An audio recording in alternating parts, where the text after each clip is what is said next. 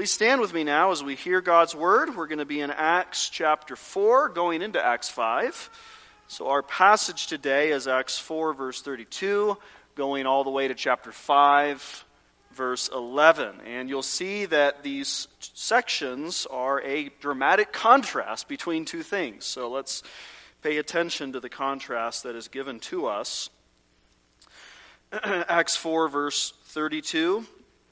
Let us hear now the living and abiding Word of God. Now the multitude of those who believed were of one heart and one soul. Neither did anyone say that any of the things he possessed was his own, but they had all things in common. And with great power the apostles gave witness to the resurrection of the Lord Jesus, and great grace was upon them all. Nor was there anyone among them who lacked, for all who were possessors of lands or houses sold them and brought the proceeds of the things that were sold and laid them at the apostles' feet. And they distributed to each as anyone had need. And Joseph, who was also named Barnabas by the apostles, which is translated son of encouragement, a Levite of the country of Cyprus, having land, sold it, and brought the money and laid it at the apostles' feet. But a certain man named Ananias, with Sapphira his wife, sold a possession, and he kept back part of the proceeds, his wife also being aware of it, and brought a certain part and laid it at the apostles' feet. But Peter said, Ananias, why has Satan filled your heart to lie to the Holy Spirit and keep back part of the price of the land for yourself? While it remained, was it not your own? And after it was sold, was it not in your own control? Why have you conceived this thing in your heart? You have not lied to men, but to God. Then Ananias, hearing these words, fell down and breathed his last. So great fear came upon all those who heard these things. And the young men arose and wrapped him up, carried him out, and buried him. Now it was about 3 hours later when his wife came in, not knowing what had happened, and Peter answered her, Tell me, whether you sold the land for so much? She said, Yes, for so much. Then Peter said to her, How is it that you have agreed together to test the Spirit of the Lord? Look, the feet of those who have buried your husband are at the door, and they will carry you out. Then immediately she fell down at his feet and breathed her last. And the young men came in and found her dead, and carrying her out, buried her by her husband. So great fear came upon all the church and upon all who heard these things. This is the very word of God. Amen. You may be. Let us be seated, and we will pray to our God. Our Father in heaven, as we come to this passage, we ask that your Spirit would bring illumination of it, that we might understand it, that we might receive it, that it would bring application to our hearts. It would bring those lessons of warning as well as lessons of encouragement for us. We pray this now in the name of Christ. Amen. Well, as we read through the book of Acts, we have to agree that this book contains remarkable stories, doesn't it? It is a record of what our God has done in history in the establishment of Christ's church in the world. And we need to remember that it is a book about what the Lord Jesus has done, about what the Holy Spirit has done. I've suggested many times during our time in this book so far that we need to understand this book as the recounting of the acts of the risen Lord Jesus. Perhaps that's the better title than the Acts of the Apostles. Yes, the apostles do things in the book, but more fundamental than that is what Jesus is doing and what the Holy Spirit of God is doing in history that determines what takes place in this book. It records how Jesus built his church by the power of the Holy Spirit. And that means, of course, that this book recounts for us supernatural events. That is, it records for us things that happened in history that are beyond the natural realm, beyond the realm of just physical things that we are so familiar with, but with spiritual realities is what Acts is telling us about. Now that means that this book, just the very reading of this book, challenges the mindset of the modern man. Because the modern person, the modern American especially, has been influenced by a mindset of materialism. That worldview that says that only what you can touch and see and look at with a microscope is real. Those are the only real things to a materialist. Just these physical stuff of the universe. There's nothing beyond it. I recently read a book by Richard Dawkins, the famous atheist and evolutionary biologist. And I want to better understand what he thinks, how he responds to the Christian faith. And in his book, he says that theology is not even a legitimate discipline. Nobody should be studying theology at all. Well, why does he say that? Well, God doesn't exist to him, and so he says you can't even study, you can't even learn about God because there is no such thing. For him, the world, in all of reality, is limited to those things which can be touched, which can be felt, which can be seen, which can be analyzed under a microscope or seen with a telescope.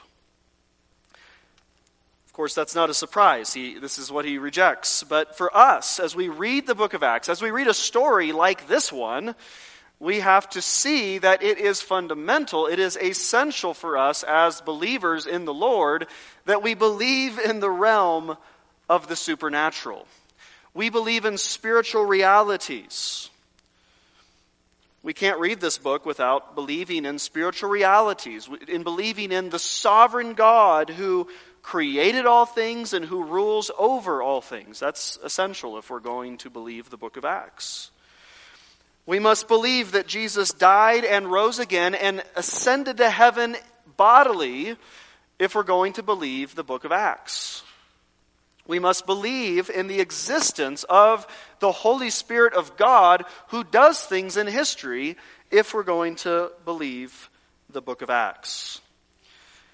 Now, I say all of that because what we have in our passage today is a dramatic contrast between two very different things. We have on one hand what the Holy Spirit did. We have the amazing generosity of God's people giving to one another in great abundance. And that's something the Holy Spirit did in God's people. That's the contrast on one side. The other side is that we have what Satan did. We have Satan filling the heart of Ananias and Sapphira to corrupt and hurt the church through their deception and their hypocrisy. So that we see these spiritual realities playing out. There's the Holy Spirit. There's the grace of God doing things in God's people. And then there's Satan, who wants to harm the church, who wants to deceive the church and to corrupt it. And that reminds us that when we're dealing with the Church of Jesus Christ, that we are not dealing with a man-made institution.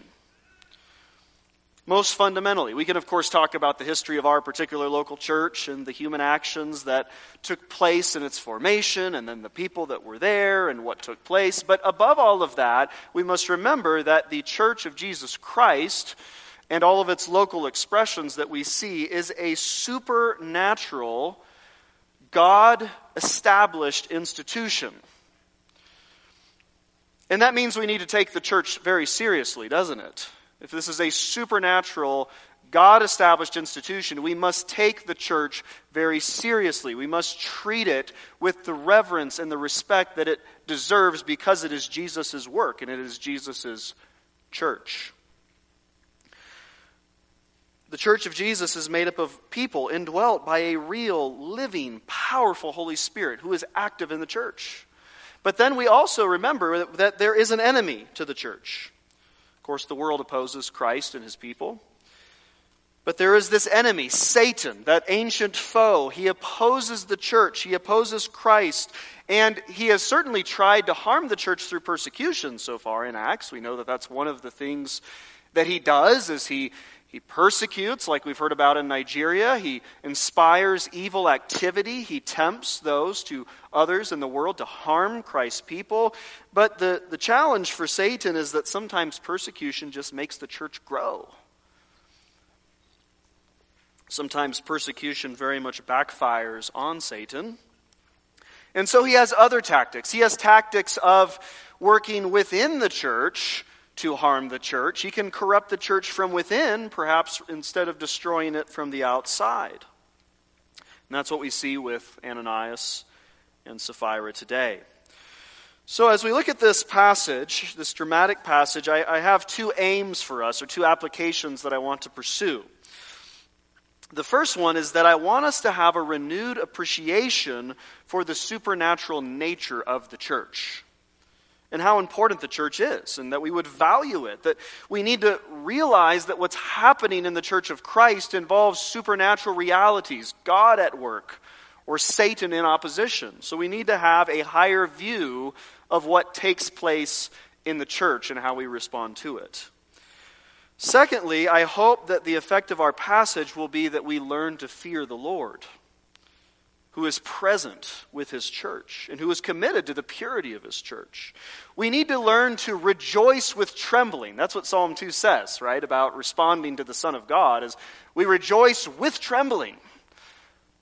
Those things seem incompatible, but apparently they are not, and the Holy Spirit of God can teach us that kind of fear and joy. So let's look first at the positive side of our passage. I want to spend a fair amount of time on the positive, which is seen in Acts chapter 4 and the generosity of God's people.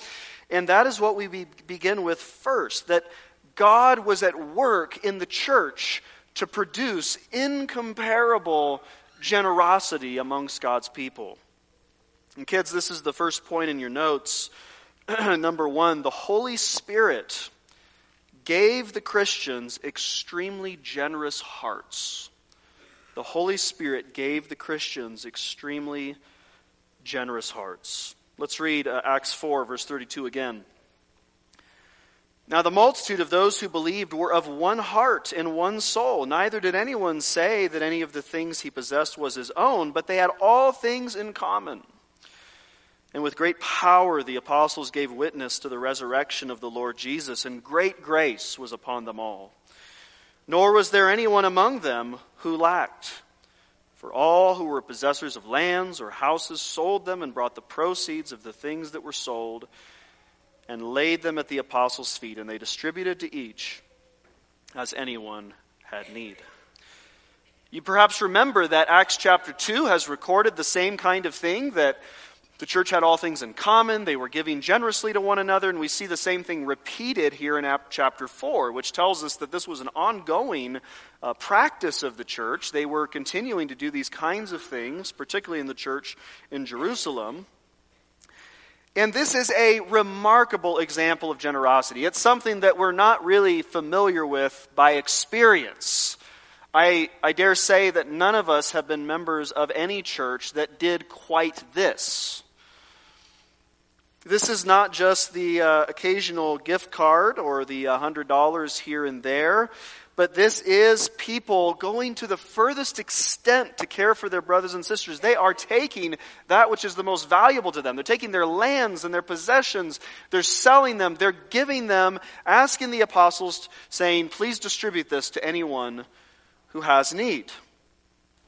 Now, as people read a passage like this, they think, well, should we do this? Is this exactly what we need to replicate in our particular local churches? And if so, how do we go about doing that? Well, I want to try to answer that question, but before I do, let us first see, what is it that produced this kind of generosity? What was the fountain source of this kind of generous giving to one another? Because that will help us in understanding what we should do with this passage. But what was the fountain source? Well, as I see it, there are two causes that the passage gives us that explain how this came about. The two spiritual causes that fueled this act of generosity. And the first, I think, is found in that phrase, those who believed were of one heart and one soul. That is to say, these believers were so united in love to one another, they so felt connected to one another that it was as if they really were one. And when you feel so connected to somebody else, you cannot allow them to go on and suffer need and poverty and then not do something to help them. You feel it because you are one with them. So there was a unity. That was very important. There was a unity in the church that was produced by the Spirit of God to make them one heart and one soul, which made them think, all that I have is something that I can give. As the need may be, I can give. I can provide for the needs of others. Now there's a second cause as well, and it's found in this phrase in the text. Great grace was upon them all. Great grace. This grace of God was empowering the apostles and the other believers to testify to the truth of the gospel, but it was also empowering them to give generously to the needs of others. It was the grace of God in great measure that empowered them to do radical and amazing things that people would not normally do. So that helps us, I think, in viewing this immense generosity. It came from the great grace of God. It came from the unity of the body, and from that overflowed much generosity and much love for one another. Now, if these two things are absent, if we don't have unity, if we don't have much grace, then we're not going to see much generosity either. Where the Spirit of God is at work in the church, though, we're going to see unity, we're going to see love, we're going to see generosity, we're going to see compassion. It comes from these hearts that have been touched by what God has done for them in Christ. You know how that is, of course, what Paul goes to in 2 Corinthians 8 and 9, those great chapters on giving in 2 Corinthians 8 and 9. Paul is describing the great grace of God that was poured out upon the church in Achaia and how they were excited to give and to be generous, even though they weren't really that wealthy themselves. And then he points to what it was that had so transformed them. In 2 Corinthians 8, verse 9, he says that you know the grace of our Lord Jesus Christ, who was rich and yet for our sake became poor, that we might become rich in him. It is when our hearts are captivated by the love of God in Christ that our covetousness, our natural covetousness, is dissolved and we are transformed and we are made to have generous hearts because we have been given so much through Christ. So as people have read this portion of Luke's account over the centuries, they've sometimes misunderstood its meaning, I think, and sometimes misused it to support wrong practices. And I want us to have a right understanding of how do we use this example from the early church. Of course, anytime you have biblical examples, you have to think through what is the appropriate application to us. It's not a direct command, but we need to learn from examples like this. And there have been disastrous attempts to apply this passage in the wrong manner. Perhaps the most frightening example was the attempt made in Münster, Germany in the early 1500s during the Reformation period. A number of the radical Anabaptists, they said, we are going to establish a New Jerusalem in Münster, and they had a very specific vision for that New Jerusalem. Part of the vision of that New Jerusalem was to abolish all private property, to institute a form of socialism by force upon its residents. They reinstituted polygamy, and they reinstituted the death penalty for a vast number of crimes. And it did not go well, needless to say. Within a year's time, the city was actually surrounded by Roman Catholic armies. A great massacre occurred. Many in the city and its leaders were executed. And it did not go well. And one of the things that was incorrect about that attempt was the idea that we need to take an example like this all things in common example, and impose it by force, abolishing private property and making everybody submit to some sort of pattern.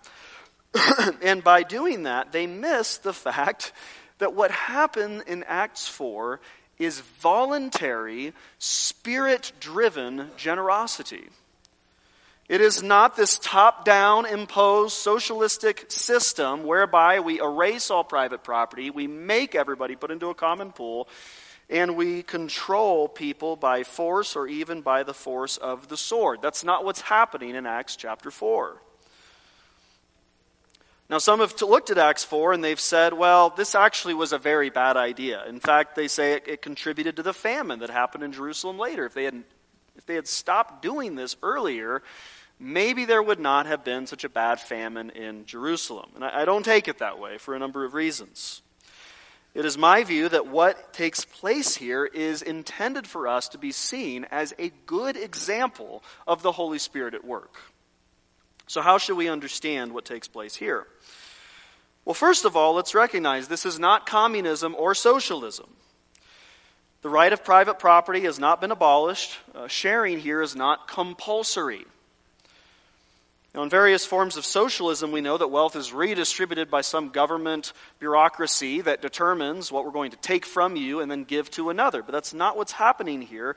In this passage, this giving, this generosity is a voluntary act, and people had freedom to determine how much they were going to give.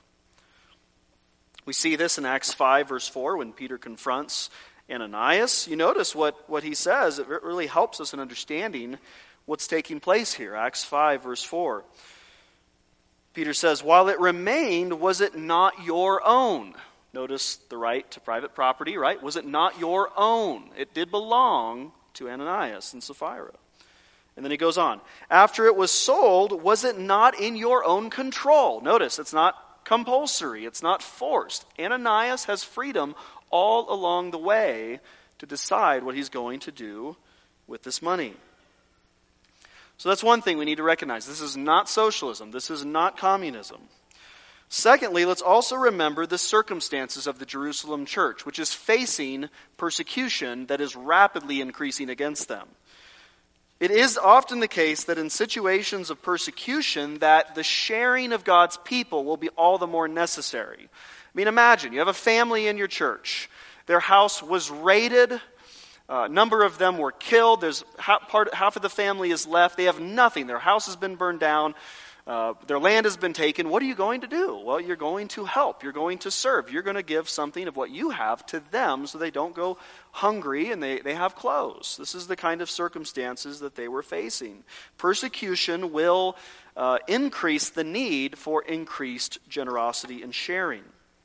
That's one of the reasons, of course, we are giving to the persecuted church as we have opportunity, and throughout the year and with the Thanksgiving offering, we are considering the needs of the persecuted church as being much greater than our own needs. Now, a third point I would make about this is that it is not universally the case in Acts that everybody sold their houses or their lands or their possessions. There's examples later in Acts, particularly Acts 12, where you see people using their homes for worship. That means they owned it. That means they held on to it. This was not a universally done practice, but it was done as the need occurred. As there was needs in the body of Christ, people would sell things to meet the need. The fourth thing to recognize about this is that this was done as needs occurred. It's actually in the Greek, it's in the imperfect tense. And the significance of that is that it's an ongoing activity. It's something that they kept doing. They kept selling things as a need occurred, and then they would fulfill the need. The wrong interpretation of it then would be to think that in the past, at one point in time, everybody sold everything and nobody had anything. That's not what the text is telling us. It's saying that as things were occurring, people would sell and then the need would be met. And so that helps us, I think, in understanding what is taking place here. I think what the early Christians were doing was actually fulfilling the vision of Deuteronomy 15. What did we read earlier in Deuteronomy 15, verse 4? It says, "But there will be no poor among you, for the Lord will bless you in the land that the Lord your God is giving you for an inheritance to possess." So the Lord was committed to the welfare of his people, and he was committed to his people being generous to one another. He says you cannot refuse your brother if he has real need. You need to step up. You need to help. You're not going to let him go hungry. You're not going to let him go without clothing. You're going to help your brother. Notice that our passage says needs, not wants. It's an important distinction. Needs, not wants.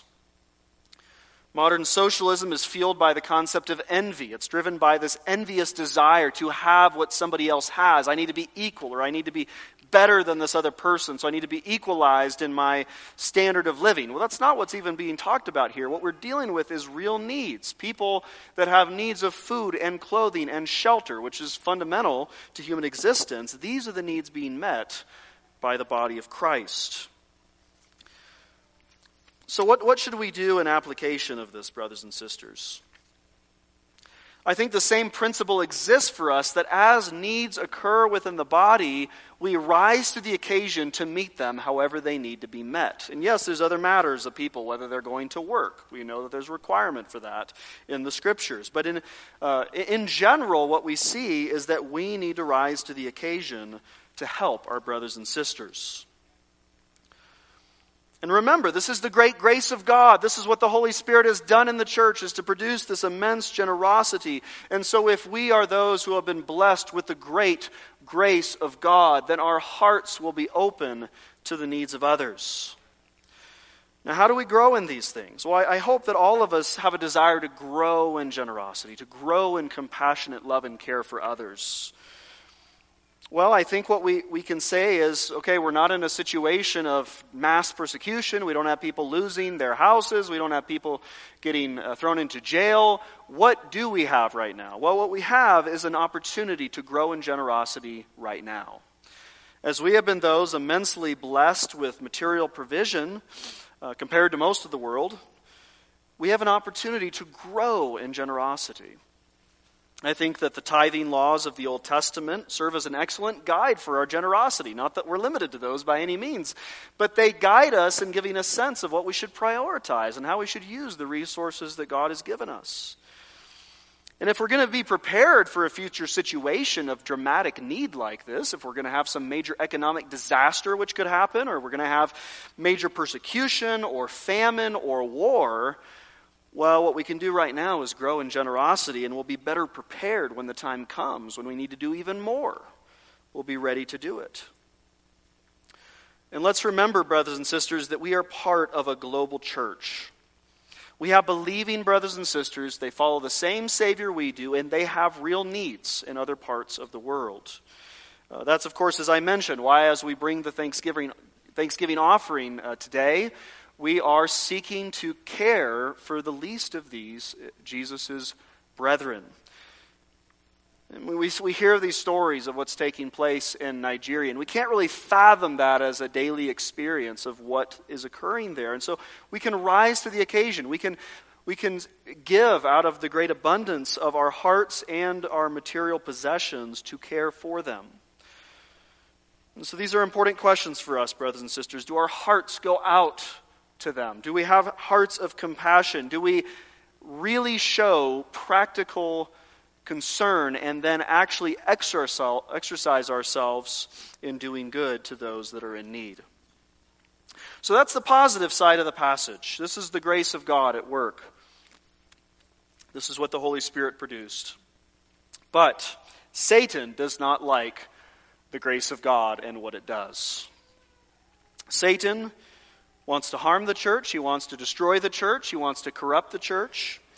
And so Satan had an idea here, and Ananias and Sapphira were willing to countenance it and then do it. So let's look at this event of Ananias and Sapphira. What did Satan do? What did Ananias and Sapphira do in giving way to the temptation of Satan? This is really the first negative example in Acts about the church. So far throughout Acts, we've seen all this positive description of what the church is doing and what God has done through the church. But this is a reminder to us that the church will always face challenges internally as well. There are no perfect churches. Every church is a mixture of truth and error to some degree, of good and bad, and the church is made up of sinners, so we know there's going to be challenges along the way. What Ananias and Sapphira did was to introduce into the church hypocrisy and deception. We need to understand, what was the sin? What was the problem? What was the issue of Ananias and Sapphira?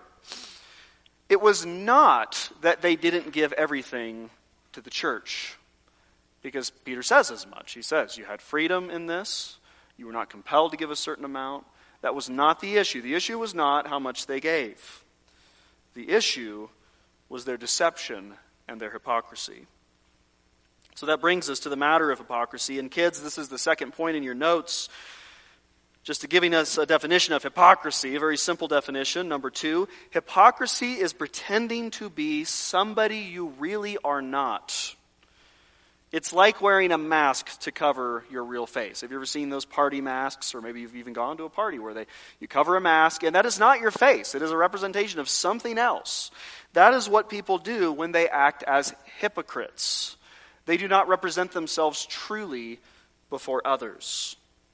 And what, in particular, Ananias and Sapphira wanted people to think of them was that they were more generous than they really were. They wanted the apostles and the church to think, we gave you everything that was sold.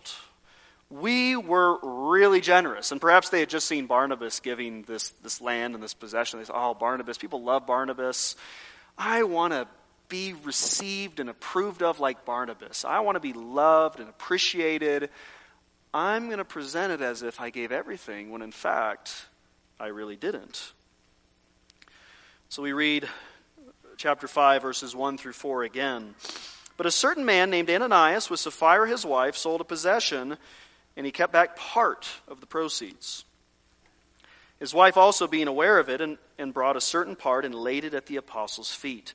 But Peter said, Ananias, why has Satan filled your heart to lie to the Holy Spirit and keep back part of the price of the land for yourself? While it remained, was it not your own? And after it was sold, was it not in your own control? Why have you conceived this thing in your heart? You have not lied to men, but to God. This is a reminder for us of the supernatural realities that take place within the Church of Christ. If we looked at this merely on a human level, what do we see? Well, we would just say, well, the apostles are leading this charity program, and people are selling, and Ananias and Sapphira gave something, but nobody would really know. Nobody would have seen the transaction. This never would have been discovered. But the church of Jesus is the church that is indwelt by the Holy Spirit of God. That Holy Spirit who knows and sees all things. The Holy Spirit who is a person who can discern the thoughts and intentions of the heart. The Holy Spirit who cannot actually be deceived like we can be deceived. And apparently the Spirit gave this insight to Peter to know what had taken place. This ability to discern the lie that had happened. And so we see two different effects here, as I mentioned. We have the Holy Spirit's effects, and now we have Satan's effects. What did Satan do? What did Satan fill the heart to do of Ananias and Sapphira? Satan filled this couple's heart to lie to God, to lie to God's people, to be the hypocrites. Now we know that Ananias and Sapphira had their own fleshly heart desires, because it says in verse 4, why have you conceived this thing in your heart? But then Peter also says, why has Satan filled your heart? So we know that there's Satan at work. We know that there's this fleshly heart desire at work as well. And it reminds us that Satan can take advantage of our sinful desires if we give way to such temptations. We don't exactly know what Ananias and Sapphira were after, but we know that the intended effect, it seems, would have been that people thought of them as better than they really were. It's instructive to me that the very first instance of sin mentioned in the book of Acts is an act of deception and hypocrisy. This should elevate in our minds the fact that the church of Jesus is to be a place where truth is proclaimed. We know that in terms of preaching the gospel, we preach truth, but even how we represent ourselves one to another is to be representations of truth and sincerity. The church of Jesus is a church of the redeemed who have been cleansed by the blood of Jesus Christ, who can walk in the light, who can say, honestly, we are sinners, we need redemption, and they don't have to hide anymore. We don't need to act as hypocrites, making ourselves look better than we really are. We're not here to impress one another, because we're not by nature impressive. Now, if there was no forgiveness of sins, there's no redemption, then you can understand why hypocrisy is such a natural part of human society, why so many people represent themselves untruthfully towards others. If you have no redemption, you have no dealing with guilt or shame through the gospel, you have to just put on a good face, you have to make yourself look better, you have to hide who you really are, because there's no solution for who you really are. But that's not the way the Church of Jesus Christ works. We are brought into this fellowship as we come to the feet of Jesus Christ and we confess that we have sinned against God and that we are by nature unclean and that we have guilt and we are ashamed of our sins and we need cleansing. And then it tells us in the Scriptures that the blood of Jesus Christ cleanses us from all sin. And that enables us to walk in the light and to walk in fellowship. But Ananias and Sapphira were not willing to walk in the light. They wanted people to think of them in a certain way, which was not true. And what Ananias and Sapphira erred in thinking was that God didn't know this. That God didn't know the heart. Did they think that it's just the apostles they're dealing with, or it's just the other church members they're dealing with? Is it just the horizontal? And they think, I can deceive people. It's not that hard. And indeed, sometimes it's not that hard to deceive people. Of course, we all desire more discernment. We all desire to be able to see more clearly the reality behind things. But the truth is, we don't know everything. We can be deceived. But what is important for us to recognize here is that the Church of Jesus Christ is not merely a human society. Jesus knows all things. The Holy Spirit knows all things, and you can't fool God. You can't deceive Him. You can't play a trick on God, and He's not going to know who you really are, or what you've really done. It's not possible. No matter how well you present yourself, no matter how artfully you deceive others, God knows your heart. He knows all things about you. He knows you better than you know yourself. As Hebrews 4 verse 12 says, the Word of God is living and powerful and sharper than any two-edged sword, piercing even to the division of soul and spirit and of joints and marrow, and is a discerner of the thoughts and intents of the heart. And there is no creature hidden from His sight, but all things are naked and open to the eyes of Him to whom we must give account. Now, if this is the case, then we see the folly of trying to represent ourselves as other than we really are in some deceitful way. God already knows us. And this illustrates for us two very different mindsets. It illustrates for us the mindset of the way the world thinks. The world in general, when it comes to human relationships, is trying to please and impress others in order to get something from others. People are by nature people pleasers. They want to be accepted and approved and loved and honored by others. And so people will do whatever it takes to look good before others. They live by the fear of men, and they live to please man and then to be pleased themselves. But the other mindset that we are called to have as the followers of Christ is to make it our aim to please God in all that we do. And when it is our mindset to please God, it changes everything about how we act. It makes it so much easier, too, because you have an audience of one. It's hard when you're trying to please 1,000 different people with all these different competing priorities and interests. But when you have an audience of one, when you have God who has revealed His will for us, then it's clear what we must do. We will know what pleases God. And one of the things God is pleased with in His church is honesty and sincerity.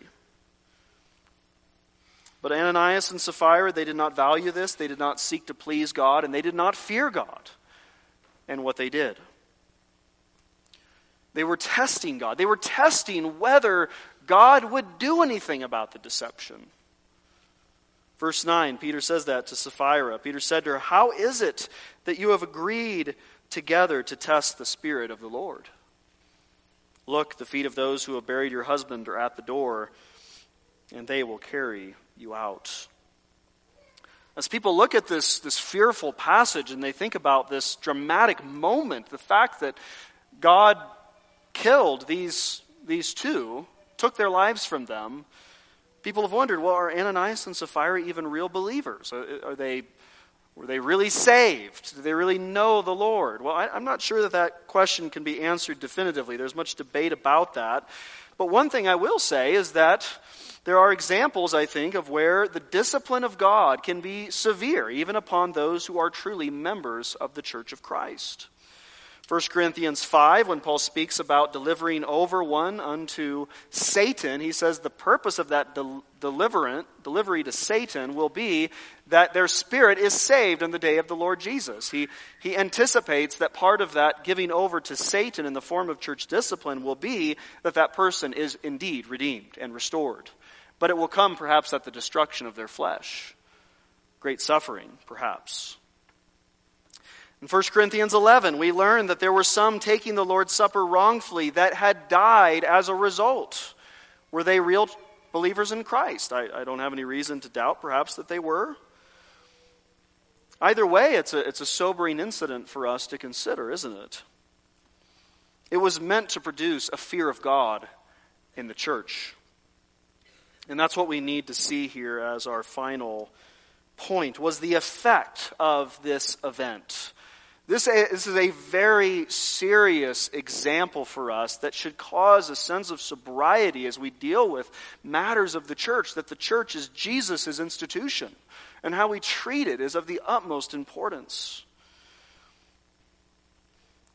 It's a shocking passage. When you come to it and you say, what does this passage mean? Well, I can put it in a very simple sentence.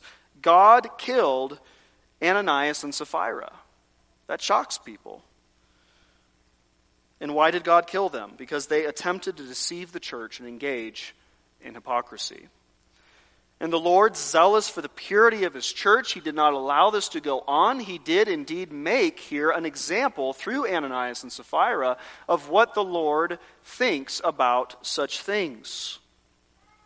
And that is the second application that I want us to be impressed by, to be awakened to, is that we need to fear the Lord of the church. And kids, this is the third point in your notes. Number 3, God's judgments should cause us to fear him and honor him. We see that was the effect upon the church in verses 10 through 11. It says of Sapphira, immediately she fell down at his feet and breathed her last, and the young men came in and found her dead. And carrying her out, buried her by her husband. And here's the effect. So great fear came upon all the church and upon all who heard these things. What I want us to understand today is that the fear of God is absolutely essential to our walking with the Lord rightly, to knowing the Lord rightly, and as an essential manifestation of our saving faith in the Lord. And yet, the fear of God is one of the most misunderstood and perhaps least practiced realities around us. You can see how little people understand this when you might ask somebody that's very unfamiliar with the Bible. You say, well, should we fear God? And there's this intuitive gut response that says, that's not what I should do. No, people don't understand this concept so often. You sometimes get a very puzzled look or an immediate denial. People do not understand how essential this is or what it really means. And that just illustrates how far our culture has departed from an understanding of God as he has revealed himself in his word. Because the fear of God is the beginning of wisdom and knowledge. This is basic. It's foundational. It's what the scriptures tell us. How essential is this fear of God, and what does it look like in the life of a believer? Now, one of my favorite examples, I think, of clarifying this for us is found in Psalm 119.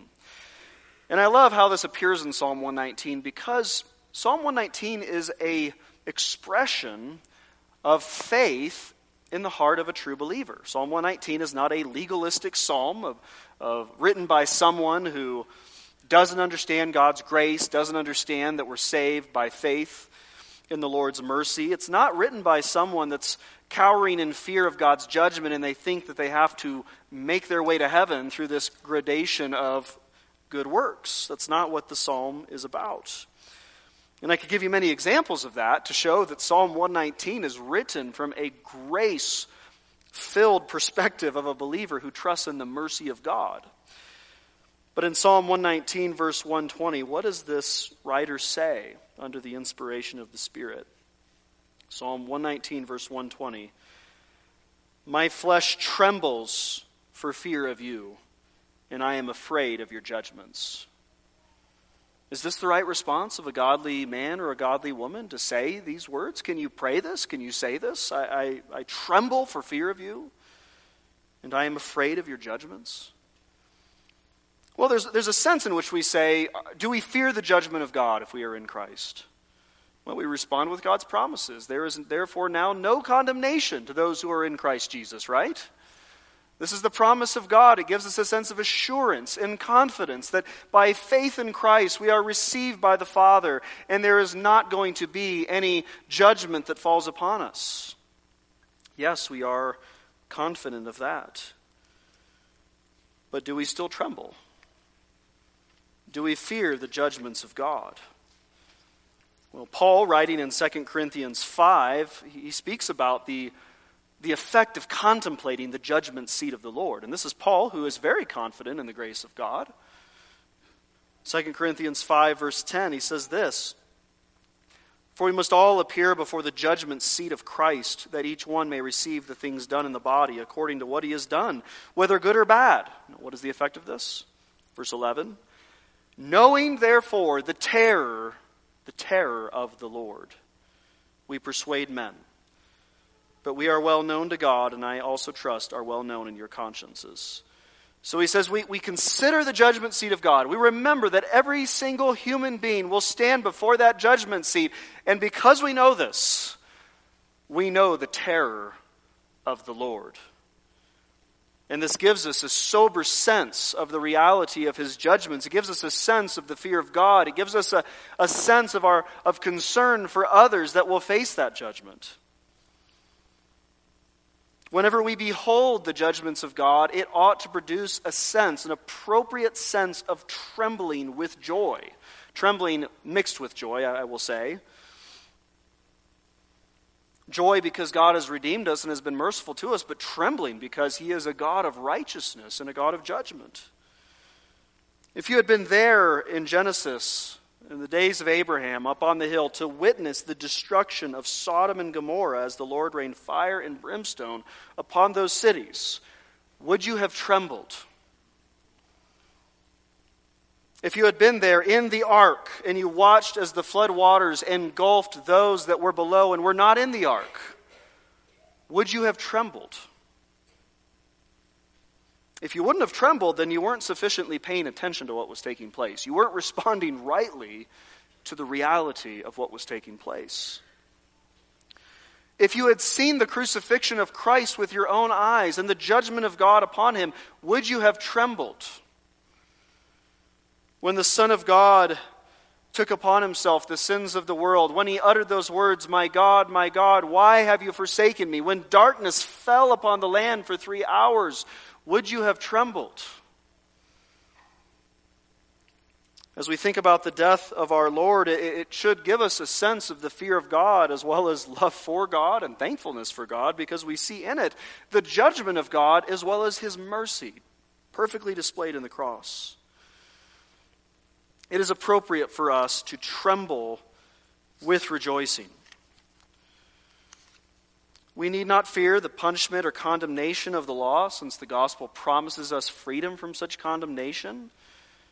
But we yet still must fear the Lord because of who he is. That's what we had in Hebrews 12 at the beginning of the service, that therefore, since we are receiving a kingdom that cannot be shaken, let us worship our God with reverence and awe or godly fear For our God is and always will be a consuming fire.